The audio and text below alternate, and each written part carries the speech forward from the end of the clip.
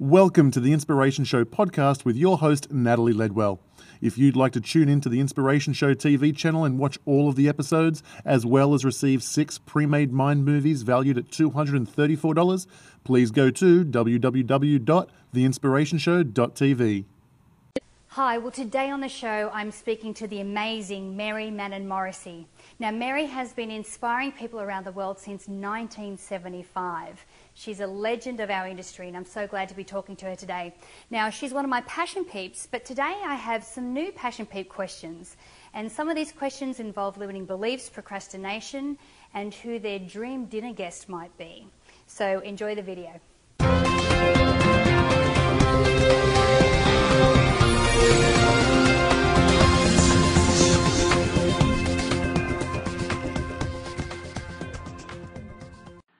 Hi, I'm Natalie Ledwell and this is The Inspiration Show.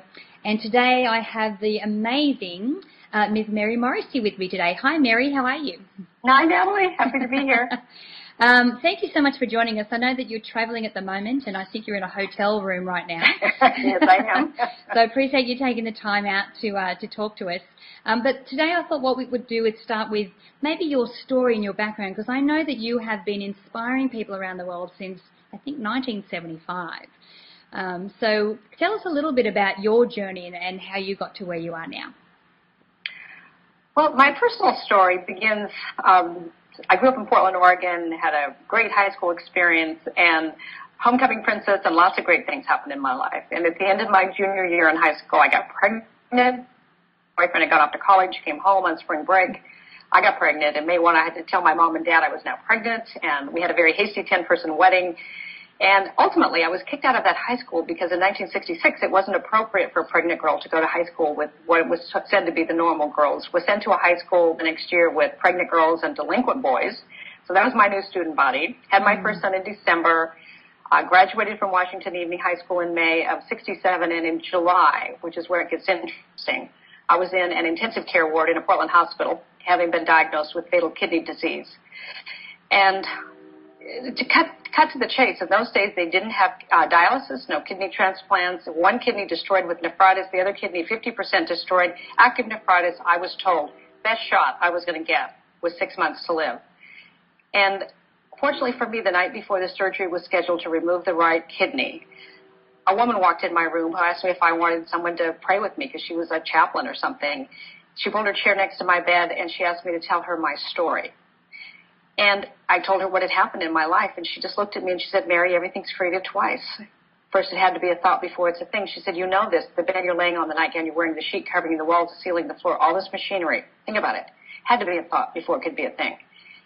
And then she said, now that you're thinking how everything is created twice, could you consider that? She said, I hear how much you love your little boy, but I also hear how much you've been hating yourself.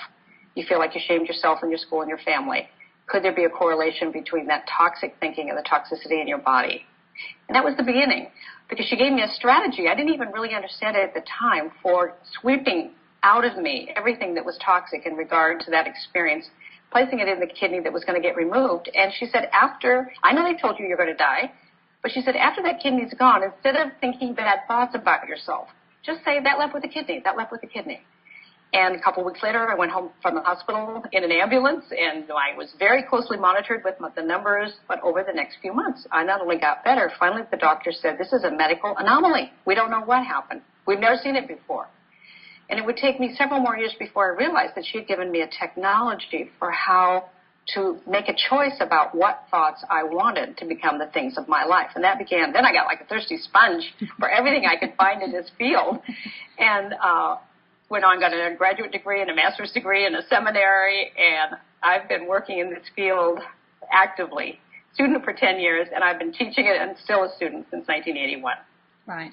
I know, Will, I know that even with your sons, well, I know with Matt, we have an upcoming interview coming with him, and that even your family's involved in this as well. So what is it that you're doing now? Well, what I am passionate about is helping people discover what they would love to create in their lives. Because here's the deal. Keep breathing another 365 days. you will create a year of your life. Not maybe. You absolutely will create a year of your life. But in the absence of really deciding, discovering, allowing yourself to imagine a life you would love living, the engine of the mind goes to default position. And you will turn around a year from now and it'll pretty much look like it does now. But all the while, the power to create a life you love living is right there. So that's what I help people understand, discover, and then I show them how to do it. Great. So when did you first realize that this was your passion? Well, from the time I was a little girl, I just always thought I wanted to be a teacher. And so when I went and got my undergraduate degree, I followed that path and I became a classroom teacher. But as I was studying these things and I saw how powerful they were, I realized that the confines of a single classroom were not where I really wanted to be teaching, nor the content of what I was being told to bring into that classroom was what I wanted to teach people how to be free. I wanted to teach them how to use their mind. I wanted to teach them how to pay attention to their longing. And so that's how I started my work. Right. Awesome. So I know like this year in 2012, there seems to be an urgency for people to discover what their passion is. What's your advice for people that are trying to seek and identify what their passion actually is? Here's my advice. Pay attention to what you love. Pay attention to when you're doing it, time just flies by. You turn around and you realize, oh my God, 2 hours are gone or 5 hours are gone. There are some things in your life right now probably that you're doing that's inside your zone of genius, inside your zone of passion. So start to pay attention to what you love doing. And then if you had a life where that was your work, just imagine it. Most people won't even let themselves imagine a life. Look at you, Natalie. Look at what you've created. Look at all these people on the call today. Somewhere along the line, an idea hit you, and you went, and what if I could? And you did some things. Yeah. And look at the world. Look at the world now because of you. Yeah, see, that was the thing with Mind Movies, when Ryan first approached Glenn and I with the idea, we had 4 other businesses that we were running and it was going to be some little project on the side, but it didn't take long for us to realize that this is something that we really enjoyed and it was our passion, and then we couldn't ignore it any longer. Right. And that was the thing, like what we're very fortunate with is that Glenn's passion is marketing. And my passion is teaching people this information. And it wasn't until we actually were because, in this specific thing together that we realized, wow, we have this amazing business and we can both follow our own passion even though it's different. So in your question, I think there's a clue here for all of your listeners. You went ahead and got involved in what you were passionate about before you actually knew how to be totally successful with it. Yeah. And most people wait until they get 27 green lights before they head out of the driveway with their passion. So there's always something you can do with what you're passionate about, and then it's almost like the yellow brick road. If you will pour your energy into your passion will show you the next step you can take. Yeah, exactly. Now, the next question, which I'm sure, we all have this, that our limiting beliefs and our negative inner chatter that we form when we're younger. What type of limiting beliefs showed up for you, and how did you overcome them? Well, I'll tell you 2 major ones. Early on, it was who's going to want to listen to you? Why would they listen to you? And I would name all these other famous teachers. Why would they want to listen to me? And then one day, I just heard back inside myself, because the way you say it will be different than the way anyone else will ever say it. And there will be certain people who will really only hear it the way you say it. So your job is to speak the words. That's your job. And it isn't that it went completely away overnight. It doesn't. I don't think that people who do great things are people who do that without fear. You do it afraid. And then you find that you have stronger muscles underneath you. So who's going to want to listen to you was one. Another one was, well, you don't have everything in your life perfect. How can you be coaching or helping other people live lives that are more freer and fuller and more expanding if not everything in your life is perfect? And then as I sat inside that, I realized that the people who would help me take a few steps up the ladder of my own awareness and my own experience, they were still climbing the ladder of their own understanding and their own experience. They just happened to be a couple steps ahead of me.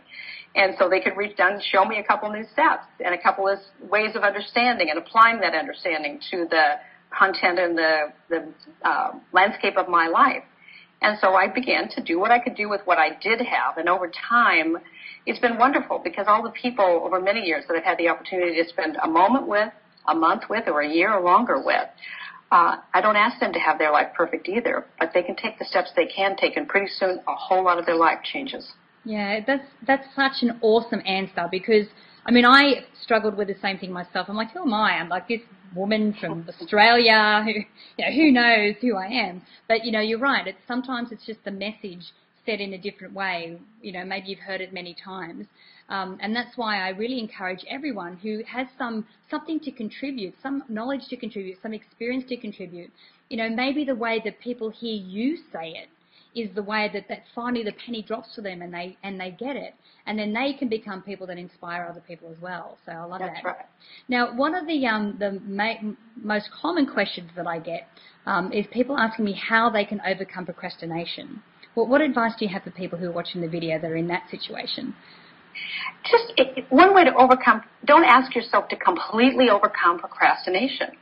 The procrastination is the evidence, really, of our self-image being tied to an old pattern. So when you tell yourself, I'm going to be or I'm going to do, you can list 6 ways you could do that today, but at least take one positive action step a day and then give yourself a great big win. At least you made one healthy choice today.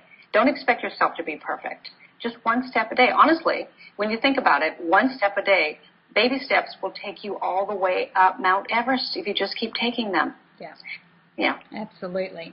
Now, I have a interesting hypothetical question for you. Okay. All right. Let's just say that a genie was to appear in front of you right now, and he is going to grant you a wish of an intimate dinner with one person, and it can be anyone from past or present. Who would you choose to have that dinner with and why? I love this question because I thought I had that same question of myself in the late 80s, and I thought, I want to sit down with the Dalai Lama. Mm-hmm. And a couple years later, I said, I want to sit down with Nelson Mandela, and both of those dreams came true. Wow. So now I haven't asked myself that question for a very long time, Natalie. So if I could, living on this side of things or on the other side of things, right? Mm-hmm. There's many people I would like to eat with or sit down with or have a conversation with, but at this moment in human history, I would love to talk to Eleanor Roosevelt. And I would ask her, when His Holiness the Dalai Lama said it's the woman, right now, Western women particularly, but women who can change the world. She was a woman at an era of time when she was ridiculed. She was a gangly, tall, not very attractive woman, and the press had a heyday with her. So constantly was she getting bombarded with ridicule, and yet she was a smart woman with ideas, and she started the human rights movement and got the first Declaration of Human Rights signed and many, many other things. And she said, all the water in the world cannot drown you unless it gets inside of you.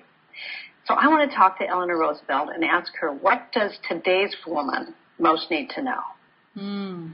That's very interesting, because it's amazing when we look back in history and the women and the people that were able to pioneer and like it wasn't that long ago that women weren't allowed to vote in this country, so. Well, you couldn't have money, couldn't own land, it's only 100, we've been humans for 60,000 years. Think about it. It's only in the last 50 years, really, that women are able to even begin to play an active, real role in furthering what we individually and together, what we are passionate about for ourselves, our world, our children, our ecology. Yeah.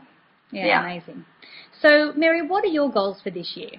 Someone like yourself who's been doing this work for a long time, do you still set yourself goals? Are there things that you still challenge yourself for?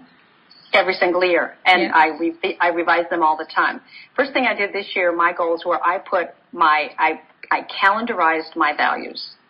I put a 10-day vacation with my husband on our anniversary in June. We're going to be completely electronic off. Yeah. we made the date. I planned having my grandchildren for a weekend so my daughter and her husband could go away on their weekend over her birthday. All the things.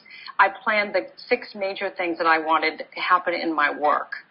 I planned dinners with colleagues. I had an opportunity to meet you, Natalie Ledwell. That was not on my list because I didn't know I could do it, but I was so happy when it happened. And I left room inside that calendar. So, yes, I set goals, and I always leave room for the magic. Yeah, I know, because that's the thing. When we set goals and we leave it open to, this or something better, sometimes that something better is just so far exceeds your expectations. Oh, my goodness. Yeah. Yeah. Now, I'm actually really excited because we have you on our Subliminal Success Accelerator call this month because, this is part of our monthly membership where we have a special guest each month, and I'm so excited to have you on that call. And for Me those too. of you who are not members and maybe want to find out a little bit about that membership, if you go to mindmovies.com/SSA, you can find out all about that and hopefully get on that call with Mary. So Mary, if we want to send people somewhere to find out more about you and what you're doing, where can we send them? They can come visit my website, and there's some free gifts there also. Just go to marymorrissey.com, and Morrissey is MORRISSEY, 2 R's, 2 S's, marymorrissey.com. Fantastic. Well, thank you so much for being with me today, Mary. I really appreciate your time. And we'll be chatting again next Monday, so I'm looking forward to that. I am too. So everyone, please share the love and share the information in this video, and you can do that by clicking the Facebook and Twitter share buttons above. And if you haven't done so already, make sure that you put your email in the box above there, because we'll send you the 6 pre-made Maya movies, and we'll keep you up to date with all of the upcoming shows. So until next time, remember to live large, choose courageously, and love without limits. We'll see you soon. Thanks for tuning in to the Inspiration Show podcast with Natalie Ledwell. Remember, if you'd like to check out the Inspiration Show TV channel and watch videos of all the episodes, as well as receive 6 pre-made Mind movies valued at $234, please go to www.theinspirationshow.tv.